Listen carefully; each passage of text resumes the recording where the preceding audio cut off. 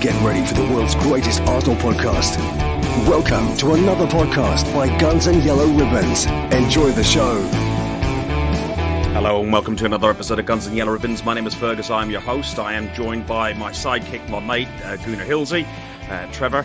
I'm also joined back on the show again after a short hiatus is Scunny Mike. And from his brief appearance last week, he's now on for the full show. Dale from the Posh Gooners. Good to see you all, guys. I know we had no North London derby to talk about, which we will cover. But we're going to talk about the Cup first and foremost. And then we'll talk about things boiling and lots of boiling bits and pieces. Trevor, how are you? I'm all right, thanks, Ferg. Really good, mate. Thank you. In a good place at the moment with the football club. Yeah, looking forward to tonight, mate. Looking forward. Not spoke to Scully for a while, and looking forward to having Dale on for the whole show. So yeah, looking forward to it, mate. It's a little bit strange, Trevor, because we normally expect to see you having all the limelight and being always on the big screen, and for you to grace yourself with your presence on this podcast, it's just such an honour. I know. I've lowered my levels. Look at him. He said to me that he didn't know the camera was there. What do you reckon? Trevor, explain yourself. You're a twat. I was quite innocently talking to my friend who just happened to be near a camera, and I was the one they chose to zoom in on when it came to the Arsenal fans. You can't wonder why they chose me to zoom in on. Come on, boys, give me some credit. But that was Liverpool. We're going to talk about it at length, aren't we? And it was a great evening. Yes, it was a good evening. Night to be, Scunny, and I'm a football fan. Scunny, maybe Steel. maybe you could lend him one of your hats, because that Barnet was it's so out of control. It was like this, wasn't it? So he looked like Robinson Crusoe. You can't ruin perfection, can you, Hilsey, with a hat? There you go. Thank you, Mike. You can't do it. Cheers, Scunny. Scunny, how have you been keeping? You all good? Yeah, I'm good. I think last time I was on was just after Christmas or just before. I can't remember now. Just before, I think it was. Yeah, it was just before. Yeah, I was the only one wearing a hat, if I remember rightly. Yeah, that's right. Yeah, you read the memo. Yeah, I read the memo. Oh, yeah, I forgot about that. Yeah. Dale, you're back on. You had a lovely battle with the Northern Line, or half the Northern Line. I didn't realise the Northern Line was closed until yesterday when they turned around and said, it's closed till mid-May for engineering works. Never mind the last year when they could have done it through COVID. They decided to do it now. So, yeah, great fun. Yeah, 17 weeks, the city branch is closed. So we don't want to start talking about trains. You know, Trevor will start getting... Oh, God, no. Yeah, Jesus. Listen, there is one thing that I would like to talk about, and Trevor rang me very excited about this, and it was the travelling Arsenal fans and how they drowned out You'll Never Walk Alone. No matter how loud they've turned the tannoy up, you will still see the Arsenal fans. I'm going to play it, and I'll have to credit Chris Wheatley, because he put it on Twitter, and I've used his footage. I have asked him. He hasn't responded to me, but I have asked him. So here we go. Trev, you can talk us through all this. At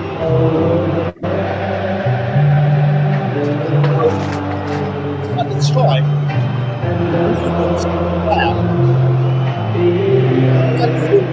always so loud anyway. No one ever grabbed that tap. They turn it up.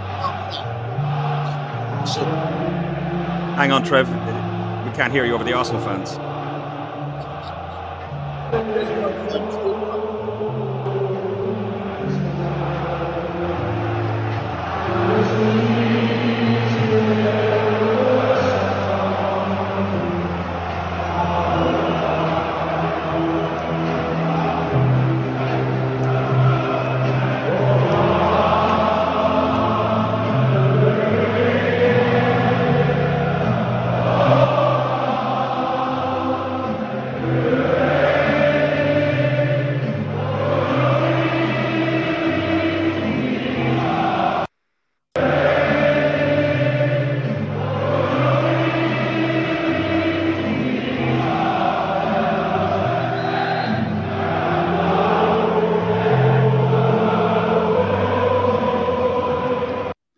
So, as you can hear, the The Arsenal faithful are making a huge racket and a huge lot of noise. That's the last time you'll be hearing "You Never Walk Alone" on this podcast.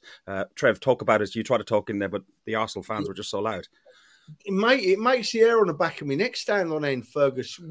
Arsenal fans were that good, right?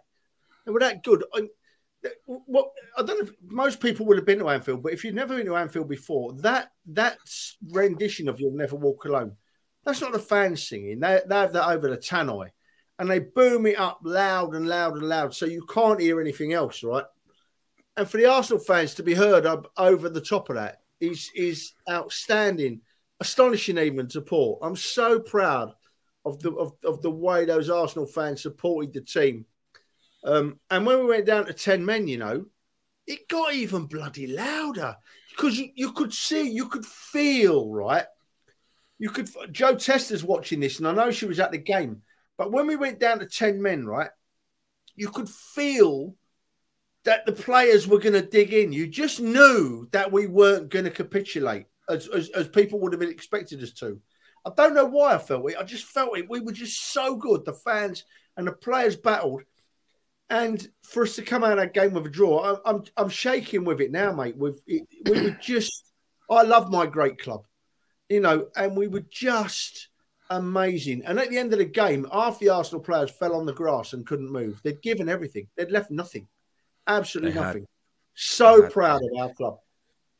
Dale, so we're looking at the first leg of the Liverpool versus Arsenal game last Thursday in Anfield. The starting lineup was Ramsdale in goal, Cedric, White, Gabriel, Tierney, Lokonga, Xhaka, Saka, Lacazette, Martinelli, and Eddie Nketiah. What did you think of the lineup? What did you think? What were your hopes and expectations going into the game? Truth be told, we touched on it last week. We were saying I think everybody agreed, as long as we were still in the game come this week. If you'd have said after 20 minutes we'd be down to 10 men, then I'm sure everybody would have taken a 1-0 there and then, because that's what Liverpool do to people, especially at Anfield. Just to touch on what Trev said there, the fans, it was... When we went down to 10 men, they were louder. I think that was the difference. They needed, the players needed it. You could see at times they were getting their heads down. I think that to touch on your original question, I think that sometimes the lineup and the tactics kind of go out the window at that point when Jackie gets sent off, which I can see why it's a red card, although he's a bit harsh for once. He is actually looking at the ball and there was no malice there from what you could see. And Arteta touched on it as well after the game. He said the fans were absolutely incredible. And he's called for the same atmosphere at home on Thursday. So, as far as the selection goes, it's not much you could really do about it with the team we had available, right? That is true, and I think Arteta will get his wish on Thursday. People didn't have their football fix last Sunday, so I think there's going to be an awful lot of people making a full day of it and getting down to London early, a few beers and sore heads on Friday. Look, there he is. There he is. So, Scunny, let's talk about Xhaka, 50 pence head, as you like to call him. And let's talk about Xhaka. No, that was Lichtsteiner.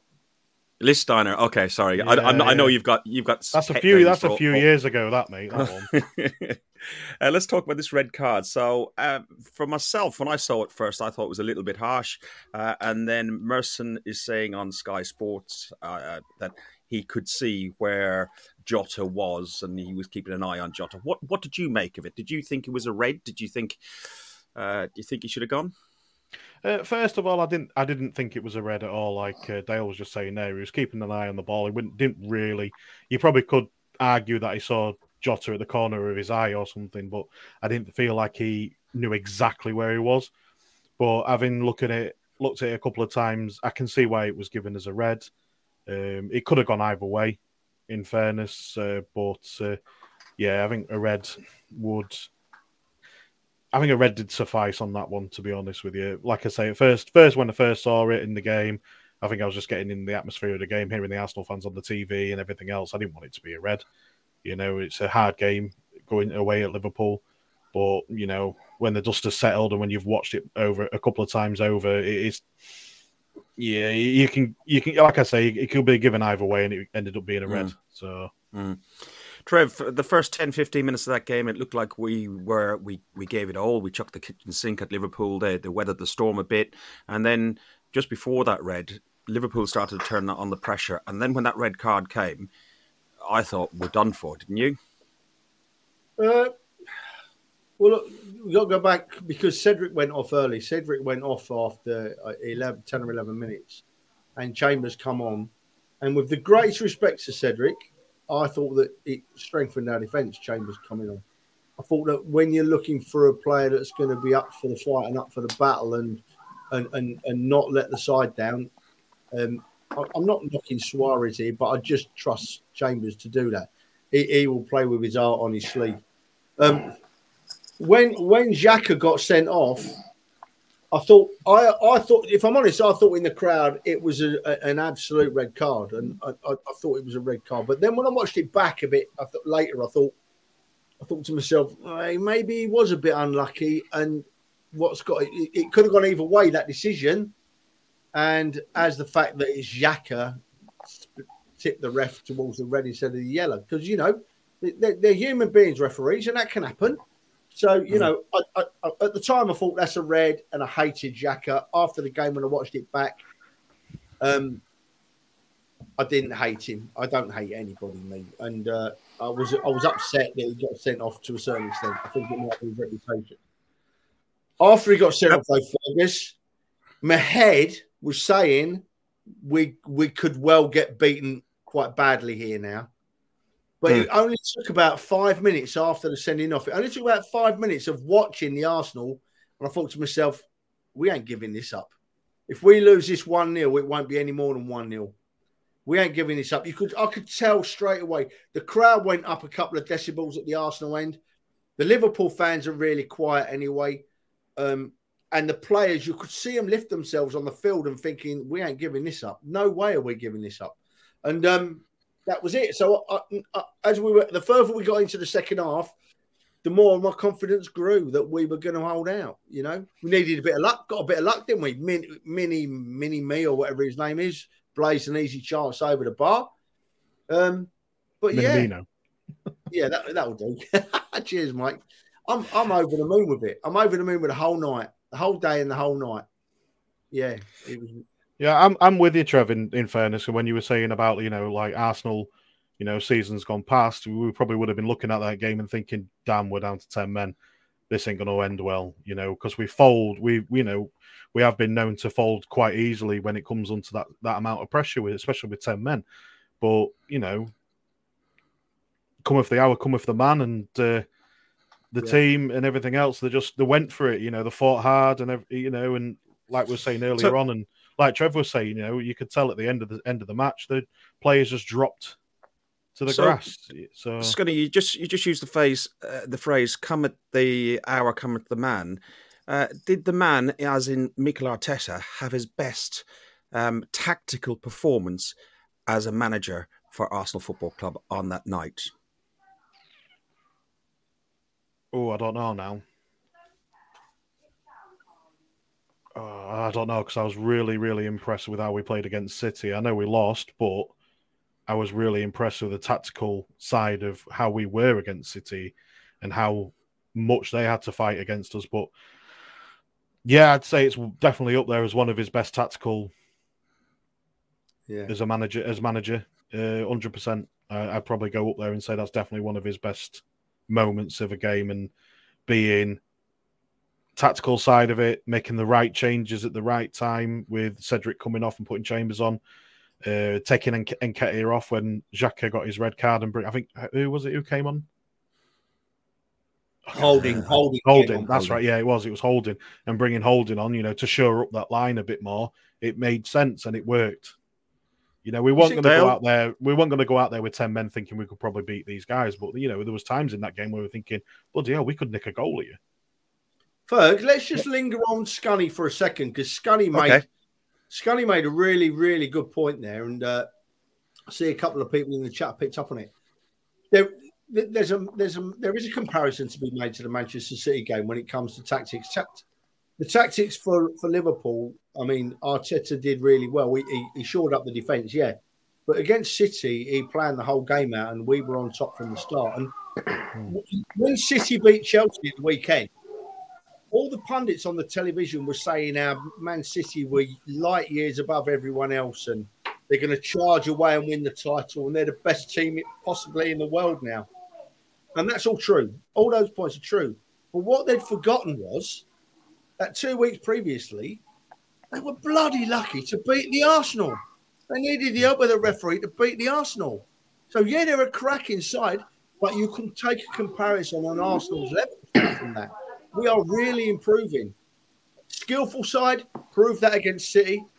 We were probably for 50 or 60% of the game just as skillful, if not more skillful than them. Actually playing physically and not bottling it and playing to play out a game against Liverpool, we showed that side as well. Be excited. Be excited. You know, we'll probably get beaten by Bradford Park Avenue next week. But, you know, at the moment, be excited. Dale, what were your thoughts on Arteta's performance? Is it the best, or was the City the best one, as Mike and some of the people in the chat are saying? Yeah, I personally think I've just seen. I think it was a comment by Joanne saying that she thought the City game was marginally better, but his substitutions were spot on. I think the substitutions were quick and they weren't necessarily what he wanted to do. And it's the first time we've really seen him have to think on his feet that quick. The reason I think the City game was marginally better is because my question here would be, I'll counter your question with another question and say, if we're away at City with that starting 11 versus City with a few out, do we still go ahead and draw that game 0-0? I don't think so. I think it goes to show how toothless Liverpool were. I mean, not because that it was all their fault, but I think we defended incredibly well. To touch on what everybody said here, I think every single player out there left everything on the pitch. No one could walk by the end of it. I mean, you could see Lacazette throughout the game was a frustrated figure, having to track back so deep, but he led by example, which I like to see, and that's something that I think Arteta's got right. I think Lacazette hasn't always been at his best. We touched on him last week. But I think the captaincy's given him that hunger again. So it was, I think it's up there. I think it's up there when it comes to his best performances. But I still think, for me, the first half of City marginally takes it. Trev, Sorry, Fergus, can I just make a quick point? But what Joanne said there, he said, yeah, City did, we controlled the game over the park, and Liverpool, when you say about tactics and the way we did it there, that's probably our best defensive display we've seen with Arteta in charge for 100%. So, yeah, I'd actually go towards that point there, what Joanne said, and what Dale was pretty much saying there as well. For me, I just thought it probably was because we're in there with a mission to take the game back to the Emirates and still be in the game, even if it was a 1-0 loss. If Minamino had scored that goal, as much as I would have been gutted, I still think we'd been in some control of the game, having it back at our place and just being one goal. Now that we've got it 0-0, taking it back to our place with the crowd that are going to be rampant and up for it, I think it's going to be really good. Trev, they won't have Mane and Salah still. Are Liverpool a shadow of themselves? Probably a bit strong without those two players. Of course, they're weak. Of course they are. They're much weaker without them. Them two players score most of their goals. And scoring goals wins games, Fergus. So yeah, of course they're weaker, and they're there to be taken. They're going to have great support at Arsenal. They've got 5,000 odd fans coming to Arsenal on Thursday night. By the way, those fans have only paid a tenner. Those Liverpool fans. Credit to Arsenal. We had to pay 28 quid to go to Liverpool last week, and they're charging Middlesbrough fans 45 quid in the cup to go to Anfield. So it's a bit embarrassing on Liverpool, but we won't dwell on it. Mate, we've got a massive chance of getting to a Wembley final. And it will do our club the world of good to get to Wembley and have a day out. So, yeah, it all depends. We don't know really who we've got in and out at the moment. We don't know who's injured and who's fit. And so it really does depend on who's available. You would hope that we can put a strongish side out. But regardless, you've got to fancy our chances against Liverpool without Mane and Salah. I know they won at the weekend without Mane and Salah, but cup semi-finals away, different gravy against 55,000 raging Arsenal fans, and that stadium's going to be right up on Thursday, up. I'm going to be in London at 2:00. I'm going to be legless by the time kickoff comes around. I'm screaming my head off, So, you better be polite. I'm bringing my grandson, so you have to be a good lad. It's for his birthday as well, so he's going to be 13. Hang on a minute. Who said I was meeting you? You're being very assuming there, Fergus. To touch on what Trev said as well about Mane and Salah, them two players give them their cutting edge, and without them two, they are they will be missing them massively at the moment in time, especially against big teams who know can defend well, and teams that are going to be well up for it. And with it being a cup semi-final as well, it's a whole different kettle of fish. Trev, could we have Partey back? I think Ghana aren't going through on the AFCON. Could we have them back? And the other question that I've seen in the press is this. There's a chance that the Liverpool game, let me just take that banner down. There's a chance that the Liverpool game could be called off on Thursday. What's your thoughts on Partey and the chances of the game getting called off? Fergus, take that rubbish off our screen. Take that rubbish off our screen. Speculative press rubbish. They're fishing for a reaction from Arsenal fans once again. Take no notice of that. If the game's going to be called off, it'll come from Arsenal first. And we haven't heard anything, so the game's on. As for Partey, I'd love him to be back for Thursday. Love him. But he wouldn't be any more than on the bench. He'd start on the bench, wouldn't he? The poor bloke's been on the other side of the world playing football. So I'd love to see Thomas Partey, because there's no doubting that Thomas Partey has been playing his best football for us the last few games. No one can argue that. So, of course, we want Partey back. But if he don't come back, then I think we've got enough. I really think we've got enough to get ourselves to a Wembley final. Oh, please. Yeah. So, Dale, and then I'll go to Mike. The North London derby was cancelled because there was a COVID case and injuries and AFCON and so on. Whether you agree or disagree with the process, it is the process. Why are the media losing their bloody heads over this? It's a very good question, and I made a note actually when I looked at it. So the two that were kicking off mainly were, I see a lot of Tottenham fans. I was quite drunk on salty tears actually on Sunday. It was quite funny. When you look at, I think a lot of it's the media bias. So go on. I was busy boiling piss, so I'm actually drinking salt. I'm drinking tears right here, and it's definitely a bit salty. I think we've all enjoyed some of it over the last few weeks, but watching Twitter go into meltdown. And I think the frustrating point for me was the likes of Carragher and Neville jumping on the bandwagon. I mean, we were the 20th game postponed. There was 19 games before us, not one single mention of that. And just a couple to mention: Spurs Brighton, 12th of December, postponed. Spurs Leicester, 16th of December, postponed. Man United Brentford, postponed. Man United Brighton, postponed. Again, not a single soul said a word about these because it was all part of the precedent the Premier League has set. And I think that there is the key thing. So the Premier League have set this precedent. Somebody said today, actually, I think it was them down the lane, their manager, who's not going to be there for very long. He was saying it's the first time in his professional career he's known games called off for injury. I agree. I don't necessarily agree with it. However, at the start of the season, when they started postponing these games, they set a precedent. They can't sit there and say one team can do it and another can't. But the media bias is baffling, to be truth be told. I don't get where it comes from. There just seems to be this anti-Arsenal agenda, and people always say there isn't one, but there clearly is, because we're not seeing this backlash from any other team. Well, Burnley Watford got cancelled. Hang on 1 second. Yeah. Burnley got cancelled yesterday as well. You had Burnley Villa cancelled 2 hours before kickoff, and nothing was said about all those Burnley fans. There was one guy who did have a bit of speak a bit of reason and common sense. I don't know if this will stay in the podcast, because knowing the way some of these things are lifted out of YouTube, but it was Micah Richards. Let's see how much we can get in off what he's saying. I agree. I think with Arsenal, remember the first game of the season at Brentford? No Lacazette, no Aubameyang. I know his form's not been great this season, but at the start of the season, we expect him to bang in goals.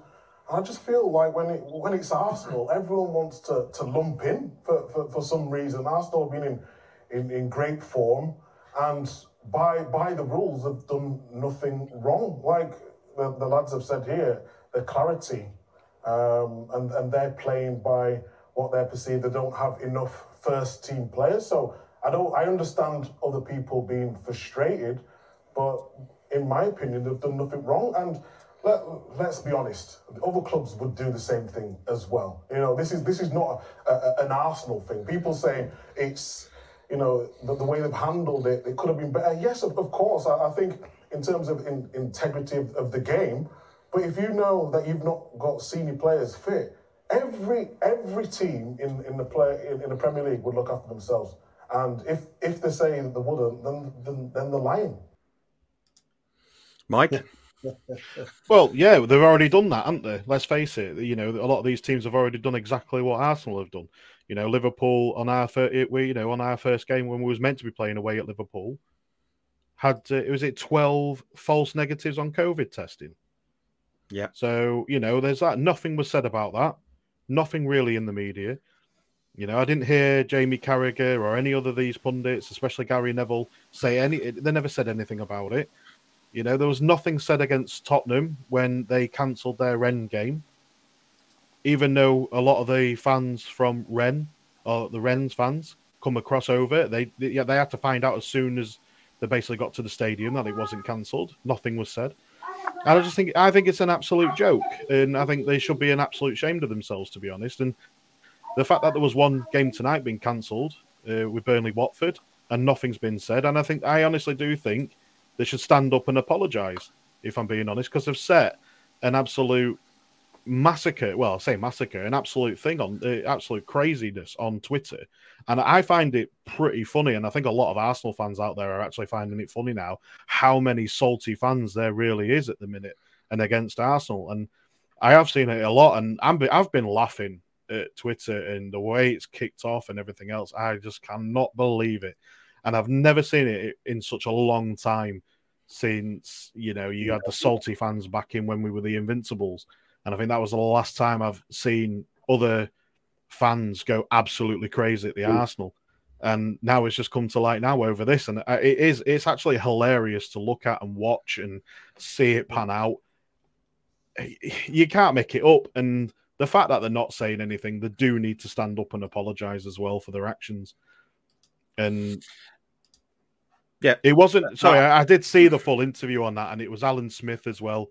He come on not long after Micah Richards, and he was pretty much saying exactly the same as Micah Richards there. So big up the smudge as well. You know, he deserves it. And if anybody wants to join us, I can see that Dale's having a few technical issues. You might be back with us now, but if you want to call the show, click on gunsandyellowribbons.com and click join the show, or go to gunsandyellowribbons.com /show. Trevor, I could see you giggling away throughout the whole thing. Graham Souness was just he was boiling some piss as well, wasn't he? So look, right, it's just, we're Arsenal, right? We're a special football club, and we have been since 1886. We've been a special football club. I enjoy it, Ferg, Mike. I enjoy this because I know for a fact that the only reason these people are picking on the Arsenal is not because of what we've done. We've got a game cancelled like most other clubs have. We're just Arsenal, and they look for chinks to have a go at for no reason. And you know, you look at Souness. He was at Tottenham and got rejected, and he's been bitter since we won there in '89. You know, Carragher, he played for Liverpool when we were just wiping the floor with them every season and winning everything while they won nothing. Neville, he'll always have the ump with the Arsenal because Vieira threatened to punch his lights out if he went anywhere near Jose Antonio Reyes. So Neville will always have the ump. As for O'Hara, I will never, ever mention O'Hara. I've been all over him on Twitter this week, right? Because he's a very naughty boy, O'Hara, because he really dishes out the banter. Then he cries that he's the victim when he gets a load back. He stirred the Arsenal fans up. He stirred up a massive Arsenal fan base, Jamie O'Hara. And when he got a load back, he started going down roads that he shouldn't have gone. And he's a very, very naughty boy. But he hasn't got enough brain cells between his ears to realise what a clown and a naughty boy is. So I'm not mentioning O'Hara anymore. I'm not giving him the time. Can I just make a point on O'Hara quick, Trevor, while you're on it? Because I was talking to you about this, actually. O'Hara played less games for Tottenham than Dani Ceballos did at Arsenal on loan when he was at Arsenal on loan. That's how good he was. Yeah. That's how good, obviously, he was, and that's how much Tottenham thought of him. So even they thought he was shite.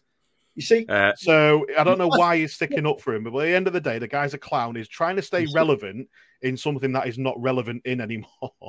No one liked him as a footballer. He was crap. He should just go back into the shadows and just forget about football because football's forgotten about him. Listen, the point on that. That was my tweet the other day that I put up, that Pat has put up there. But, you know, you're right, Mike. You're right. I mean, we could sit here and we could pick O'Hara to pieces from so many different angles, not just his football, other things that we all know about. I'm not going to stoop as low as he would, and I'm not going to do it. But what he was doing, right, to finish it off, really, is he was using his massive social media following to bully the Arsenal, right? But what he didn't realise was people like us with a tiny little social media following all banded together and all get back at him. And suddenly, at the click of a finger, he's having a meltdown. You know, he's being bullied and he's mental health suffering. The man is disgraceful, disgusting, should never be employed in the media. And really shouldn't mention him anymore. Richards. What a man. Micah Richards, eh? Yes. Stood up to everybody. And right. Are you going to argue with him? Right, He's a big lump. The funny story that Trevor was telling me, I was chatting to him. We tried to get have a 5 or 10 minutes with Super Kevin Campbell on the show today, but he's been busy with work. But he was planning, Trevor. We was planning to be pitch side at. Thank you. Now, should we leave it? Yeah. Okay. Dale, what was your thoughts on Laura Wood's favourite nemesis, Jamie O'Hara? I just think personally, he's. Let's look. Well, they're both on TalkSport, right? I'd just love to hear TalkSport's take on the way he is on social media, because when you're employed by somebody and it's as in the public eye as what TalkSport is, surely they wouldn't want that over. Because of course they're allowed an opinion. I get that, but they can't be as biased and as cutthroat as what he tries to be. Again, we all listen to him and Laura Woods on TalkSport. To be honest, I don't really want to give him the time of day. I mean, he's had his time on social media, and talking about it provokes a reaction like this. It means we're talking about him. It's not it's not relevant. He's trying to stay relevant in a period where he's never been relevant. I think. Was he ever relevant as a footballer? Exactly that. He tries to be. I think what sums it up is there was a tweet which I saw, which was superb. I don't know if you've come across it. It said, he said, what's the point of having the under-23s and the under-18s? And someone said, well, once upon a time, Arsenal had somebody by the name of Jamie O'Hara. He wasn't good enough, so they replaced him with Cesc Fabregas. And I thought that was absolutely. I did see that. Yeah. I did see that. Listen, he's Billericay's finest. Billericay's finest. I won't have said bad about him. That's his level, you know. So I didn't realise the stat that Danny Ceballos had played more games than Jamie O'Hara. In his year and a half loan at Arsenal. In his year and a half loan at Arsenal, he played more games than Jamie O'Hara did for Tottenham. Fantastic. In his, and I think he was there for 5, 6, 7 years. I can't remember. Yeah. And then he was at Wolves for a bit, and Hull, I think, and a few other teams like that. Listen, what are we thinking about Thursday night then? Who do we have in the middle of the park? What players are available? Dale, I'll start with you. Yeah, there's various options, but to be honest, truth be told, when you look at the starting lineup we had against Liverpool, with the crowd being behind them, I don't see why there'd be much change needed, if I'm honest. I mean, Odegaard should be back. I'm not sure on the status of Smith Rowe. Is there any update on him that we know of? Or I've not read anything yet, no. But it was only a slight calf. It was a calf injury, wasn't it? And it was only slight, so he probably would have been available. Yeah, so I'm thinking, I mean, the silence is a little bit worrying because normally they would have said it by now he's available for Thursday. But bringing Odegaard back into the mix as well, I think, puts us in a strong position. I think there's been a lot of media attention around kind of the game being called off, just touching back on that briefly and us allowing to get people out the door, loans and recall people back. I wouldn't be surprised if we saw some of those guys who come back off loan recently, as he's from Portsmouth. I wouldn't be surprised if we saw people out on the bench. Because obviously we're a little bit short on numbers still. But yeah, I mean, I'd probably go with a similar lineup. Chambers, I thought probably should have started the first game. I think that will be a change that Arteta will make. But I think it's going to be an exciting game because it's one where both teams will probably fancy. But I think having the home advantage, the game's there for the taking. As Trev said, we deserve a Wembley final, right? Yeah, it'd be fantastic. It'd be absolutely fantastic. Trevor, according to Pat and what I'd read, there's no new COVID cases, returning players from short-term injury. It should, and Charlie Watts is saying ESR and Tommy, Saka and Chambers could all be available. What's your thoughts on the game? We'll go for a score prediction as well. 4-0, here we go. I've been watching the Arsenal website and app avidly today, thinking, are we going to get a news update on the latest injury and latest injury status? And we've heard absolutely nothing. So read into that what you will. Who's going to be back and who's not? He's playing his cards very close to his chest. Is Arteta. The one that's interested me, and I'll chuck this out there. It'd be interesting to get all you boys' thoughts. He's called Tyrese John Jules, isn't he, back from his loan spell? You know, is it? Yeah, he's recalled Tyrese John Jules back from his loan spell at Blackpool, and he's a young forward, 20-year-old forward who's been banging in goals as a younger Arsenal forward. Is this an indicator that maybe he's losing a bit of patience with Eddie and Lacker's goal scoring, nothing else, Lacker's goal scoring, and he's thinking, well, I can't do any worse than pull this bloke back from loan and stick him in the squad, maybe play him up front as a bit of a different perspective on the game. So, Mike, the answer to your question, Ferg, is we can't really answer it because there's been absolutely nothing coming out of Arsenal Football Club about our players and the injuries. The thing you said there about John Jules, to be honest, why loan out Balogun then? And we'll go into the transfer window shortly. But Balogun was closer to the first team than John Jules is. So if he was getting fed up with Eddie, I would have run him out for a bit.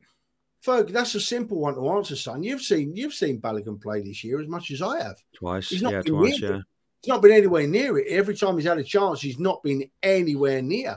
And from the form I've seen, I don't think that Arteta could play Balogun again. The right thing to do is to send him out on loan. You know, he's not looked anywhere near in any of the games he's played as Balogun, mate. Scunny, your thoughts on the game? What are you expecting? Hoping, of course, for a victory. Yeah, I'm obviously hoping for a victory, but I'm pretty much in the same mind in what Trev is there as well. You know, we haven't heard anything. I don't think we will hear anything until the lineup's been announced. Arteta will be keeping things close to his chest, and I think by rightly he will, just because it'll end up in even more scrutiny from pundits if he starts dishing out who's going to be fit and ready for the game. And I think they're going to try and avoid that. With loaning out, like you say, about Balogun and John Jules, I think it makes sense bringing John Jules back because he's had a lot more experience out on loan. You know, I think he's been out on loan for the past 3, maybe 4 seasons. So. And Balogun just wasn't hitting the mark. I think, and Eddie Nketiah, I don't think he hits the mark either.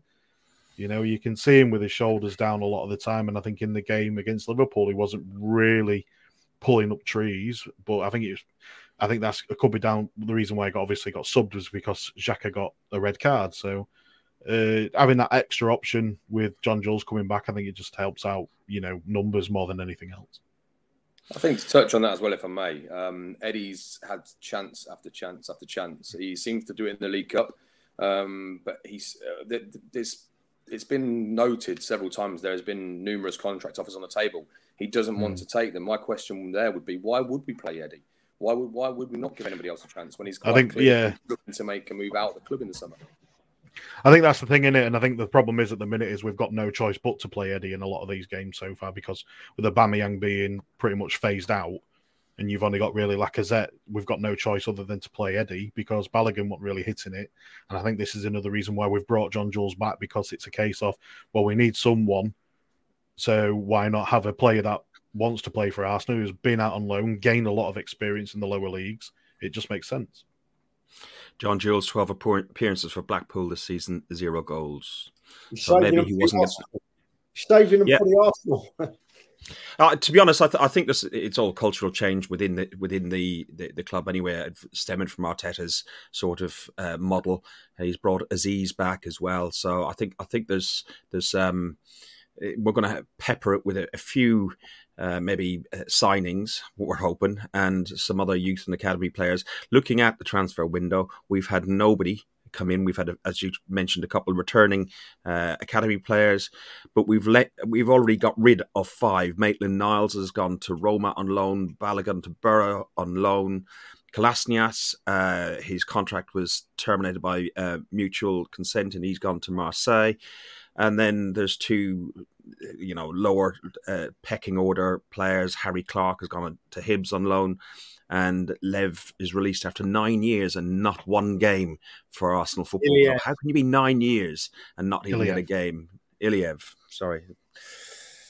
Trev, are you concerned about how many are going out and still no incomings? No, not at all. I'm trusting Arteta. He knows what he's doing, in my view, and I'm trusting what he's doing.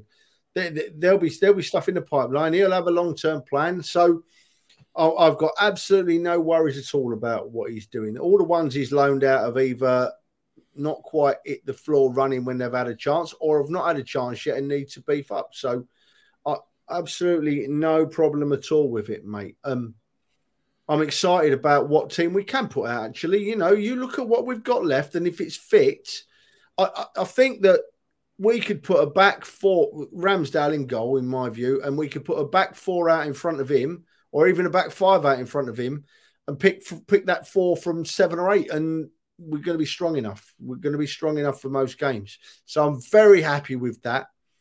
We all know the view about the midfield. We've got 4 really good midfielders, and then we've got the front, the striker. We all know. I'm not going to linger on it because we all know the striking position worries me.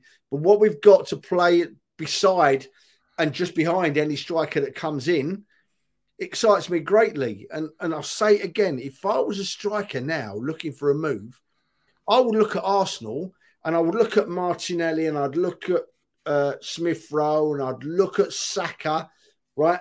And I'd think, wow, and Odegaard, and I'd think, I fancy playing for the Arsenal, me.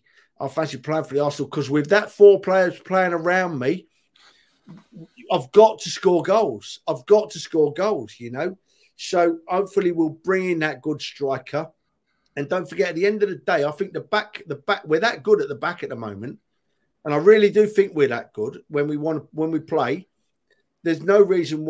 I'd like to see Ben White move forward if we need him. He could easily play in midfield. His ball control, with the ball at his feet, he's amazing. He's brilliant. And he's got time on the ball. So, Ferguson, if they need to go out on loan, trust Arteta, let them go. What we've got is the best we've got, mate. Dale, are you concerned about not enough incomings coming in yet? And then also you look at Aubameyang has been coming back from the African Cup of Nations. Apparently he had a heart problem for who does he play for? Gabon. And then he apparently hasn't got a problem when our doctors have looked at him. So what's your thoughts on the transfer window and then Aubameyang as well? Did you mention Mari when you mentioned those names there? Because Mari hasn't. That's not done yet. That's why I haven't put him on the list. But yeah, Mari's going to. He's gone over to. Yeah, Udinese. Yeah, so it looks like Mari might be going out as well. There's also a lot of rumours about El Neni. So these are all players which, to be honest, I think we've been calling for years now to not accept mediocrity and get rid of these type of players. So I'm glad to see them going. Nothing against them individually, but with the Arsenal, we should be aiming bigger and better. So it's nice to see these players moving on. In the short term, there's a lot of rumours around. It's silly season, isn't it? We always know we're linked with everybody. This striker we're linked with, excuse the pronunciation, Vlahovic, he doesn't seem like he wants to come in. He's waiting for a bigger offer in the summer. If that's the case, move on. I don't want a player who doesn't want to play for us. There's players out there who look to be on the move, which we could really take advantage of, in my opinion. The young lad Basuma at Brighton, I think he is a Gooner. I mentioned him last week. He's on the move and linked with Villa. It baffles me why we don't go for him. He's a player that Edu has scouted in the past. but I genuinely believe that we're only a couple of players short of contending for the title. A striker, without a shadow of a doubt, a central midfielder. Other than that, we're talking backup players, really. Someone else to cover a right back. We've got the left-sided cover. We've got the central defence covered with Saliba coming back. That's an interesting one as well, with Saliba and Guendouzi. I'm not sure how that's affected with their transfer ban. They've been hit with a 2-year ban, I think it is. How does that affect Guendouzi? Apparently, they can't sign Guendouzi with the because there wasn't a deal agreed. There's an option to buy, but there's no obligation to buy, so they wouldn't be able to do that. But reading again on Twitter obviously is Bible and everything else. By the time an appeal goes in and back and forth, they won't have a ban next in the summer. They'll probably be able to do that deal and some other deals similar to what Man City did before, where they push it back and forth. Scunny, Elephant Man, would you have him, Da Costa? No. I think that's all bullcrap anyway, if I'm being honest. I think there's nothing in that whatsoever. I think that's just media talk and media rumours more than anything else. I think we're quite close, from what I keep reading, into Vlahovic, I think his name is. I think that's how you pronounce it. I think we're quite close into signing him as a striker. So I think it's just media talk more than anything else with Diego Costa. When you were saying about Bissouma as well, there is a lot of problems around him at the minute, isn't there, with him being arrested recently. So I think that's probably why Arsenal probably haven't gone in for him more than anything else, is because they don't want to have that issue. You know, if you look at what happened with Mendy at Man City, I think you just want to stay away from that sort of thing. But yeah, the clear out, like Nobby says there, nice clear out coming about. You know, these are the players that we've been aching to get rid of for such a long time. I think the last couple are on the way out now. So it's good to see, and it's nice to see that. And I think, we're going the right way about things with the transfer market at the minute. You know, we're being linked with a really good striker at the moment. And we're also being quite heavily linked with is it Arthur Melo from Juventus as a loanee, as a loanee to come in midfield to shore up midfield a bit. And I think that's, that makes sense. And this is what I said before the January transfer window. We should be looking at signing is an extra midfielder and a striker, because these are the two places where we need to shore up more than anywhere else. And it seems to be coming that way. Scunny, if you're asking a question, so I was speaking to somebody on the Arsenal Fans Forum Facebook page the other day, and to me, this is very, very similar to the whole Benzema. Benzema was signing for us for about 9 consecutive seasons, and every year he'd had his medical, and every year we'd agreed terms. Every year his agent had a problem, and it just seems like the same thing over and over again. I'm seeing several reports saying we've signed the guy or we've agreed terms, but then next thing you know, the president of Fiorentina comes out and says we've had no concrete offers. So I know it's obviously transfer. Yeah, a very similar field to me. From what I've understood today, apparently the president has came out today and said he's free to go. I think there's been talk about him staying until the end of the season. He wants to, but the president of Fiorentina said he's free to go whenever. He's free to go. I'm not going to hold anything back. His contract situation is he's got 18 months left. So if he waits till the end of the year, then he can probably do a deal with somewhere else, probably with an English side, and sign for nothing, like what Ramsey did with Juventus. Trev, what's your thoughts on the Aubameyang situation? Aubameyang seems to be having a heart problem, not having a heart problem. Do you think he's just a problem for the Gabon dressing room? It follows him, doesn't it, Fergus? We're not in a position to make judgment on why he's coming back, mate, and I'm not going to, but it does follow him, doesn't it? Wherever he goes, wherever he's been, there's always something going on, and it's always focusing around Aubameyang. Personally, I'd like to see him move on and enjoy the rest of his career somewhere else away from our football club. I don't think he fits our model at the moment. I don't think he fits what Arteta's trying to do, my opinion. Interesting talking about, the way the squad's developing, Fergus. If you'd have asked me 4 years ago, from 1 to 11, how many players were playing for Arsenal in our team at the time 4 years ago that I rated as good enough to play for the Arsenal, I'd have probably said 2. Now, if you ask me how many players we've got playing for the Arsenal that are good enough to play for us, I'd probably say 8 or 9. You know, This is progression, and you don't do that overnight. And this is why we have to. This is why I will never talk bad about Arteta. That doesn't happen overnight in our great game. Don't forget, if you buy a player for 60 million, you've probably got to pay another 10 million to an agent. How they get away with that, I don't know. But it's a massive picture now, and I can't pick fault in what's going on at the moment. Everybody wanted at the start of this season to see progression, and that's what we're seeing. Not consistently. I mean, if anyone could explain to me what happened at Everton and Man United, and I was at both of them games, then please tell me, because I can't work it out. What on earth makes quality players play that badly for them 2 games? Really? I do not know. But the overall, the progression is brilliant, and we need to enjoy it. We need to enjoy it. I think you're right with progression. There is progression happening, and the squad is evolving and changing. The issue is that we don't have more than a starting 11. It's the backup players, is the ones that Scunny and Dell and yourself have said that we need a backup in midfield. We need a backup right back. There are areas that we need a backup, and we'll need a decent backup keeper, because I'm sure Leno will be off. If not in this window, he'll be off in the summer, because I personally, as you know, I don't rate him hugely, but he's too good to be a number 2. He's too good to be a number 2 keeper. He's definitely a number 1 keeper for a club somewhere. Burnley on Sunday, that's been moved. Why we couldn't have the Liverpool game on a Wednesday and leave the Burnley as a 3 o'clock on a Saturday, God only knows. It's because are Tottenham playing tomorrow? They've got to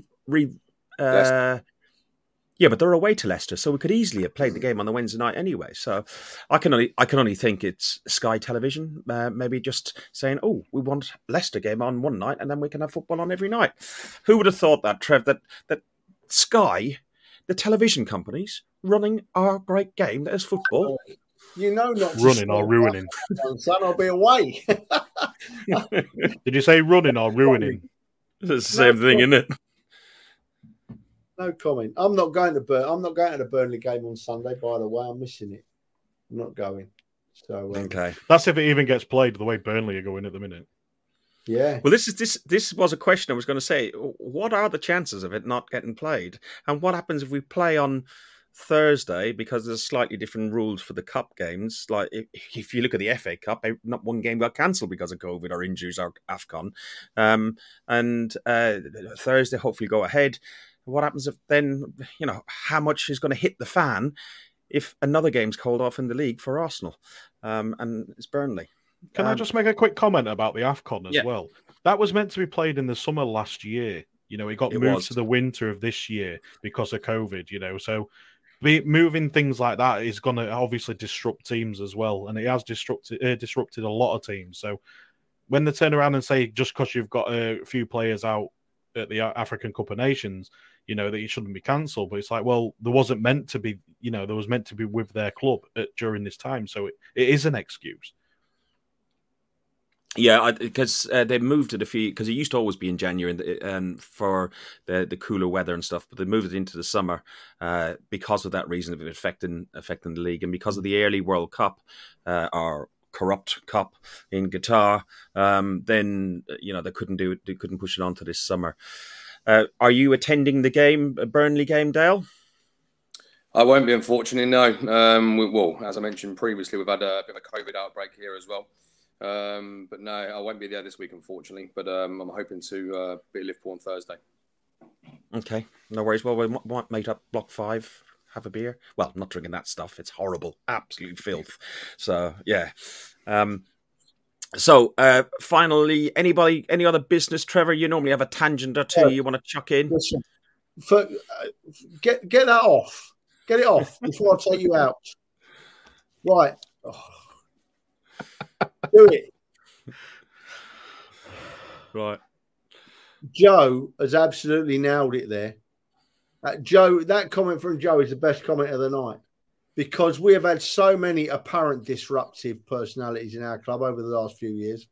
And it's just part of the improvement is that we've got these lads playing as a team. And it is really, really important. What a great comment that is. Yeah.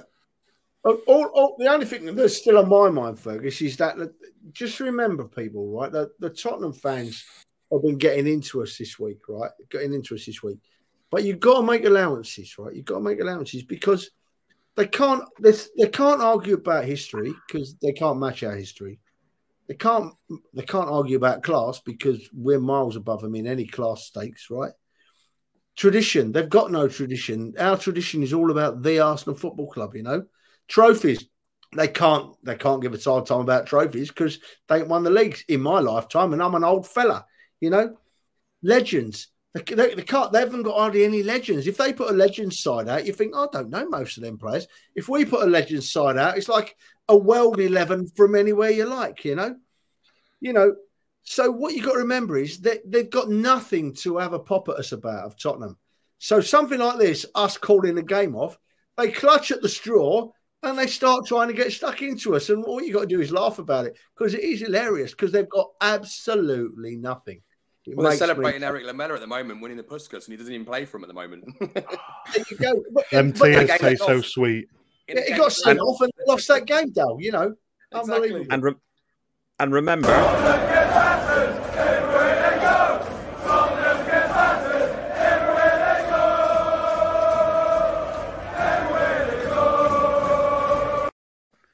It's just a fact, isn't it? I've kept that in the bank on here. It's just like, it's brilliant. They even look, sing it's not only... darts. It's great. Yeah, I know, I saw that. It's not even inside the stadium we sing it.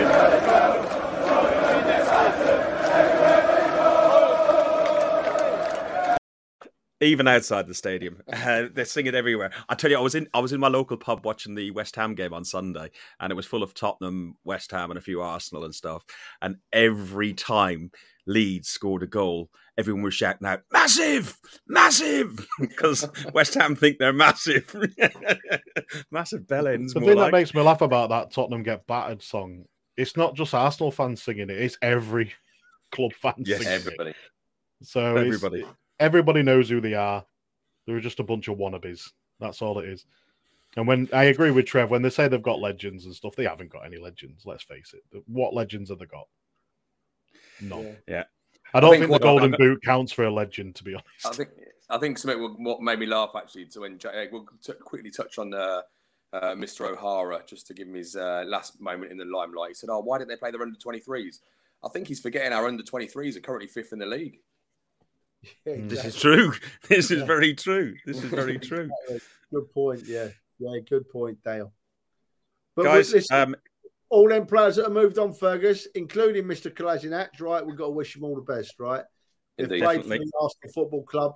I'd give my right arm to be in any of their boots for 5 minutes on that football field at Highbury, mate, as we all would. So good luck to all of them. All the best to them all and wish them every success. And remember, they're playing for...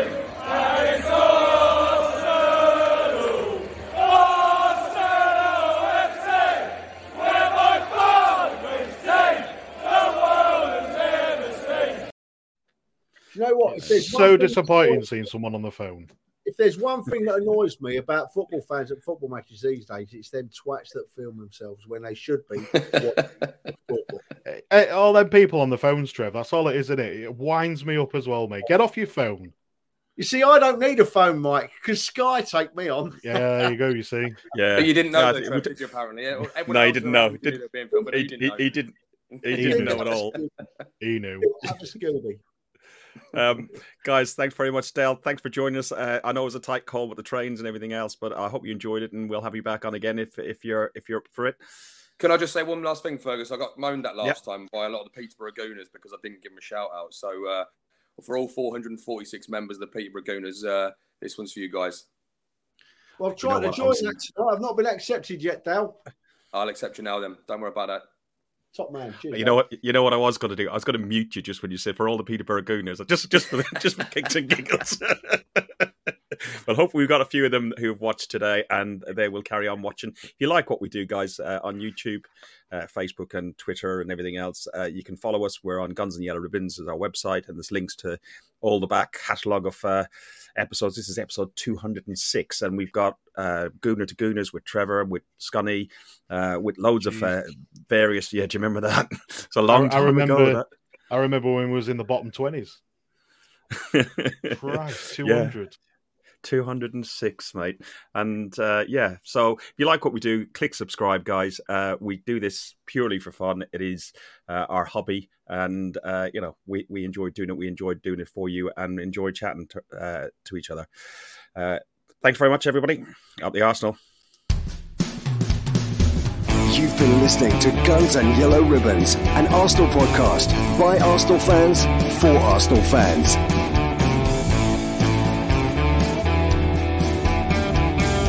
Follow us on Facebook at Guns and Yellow Ribbons and Twitter at Guns and Ribbons.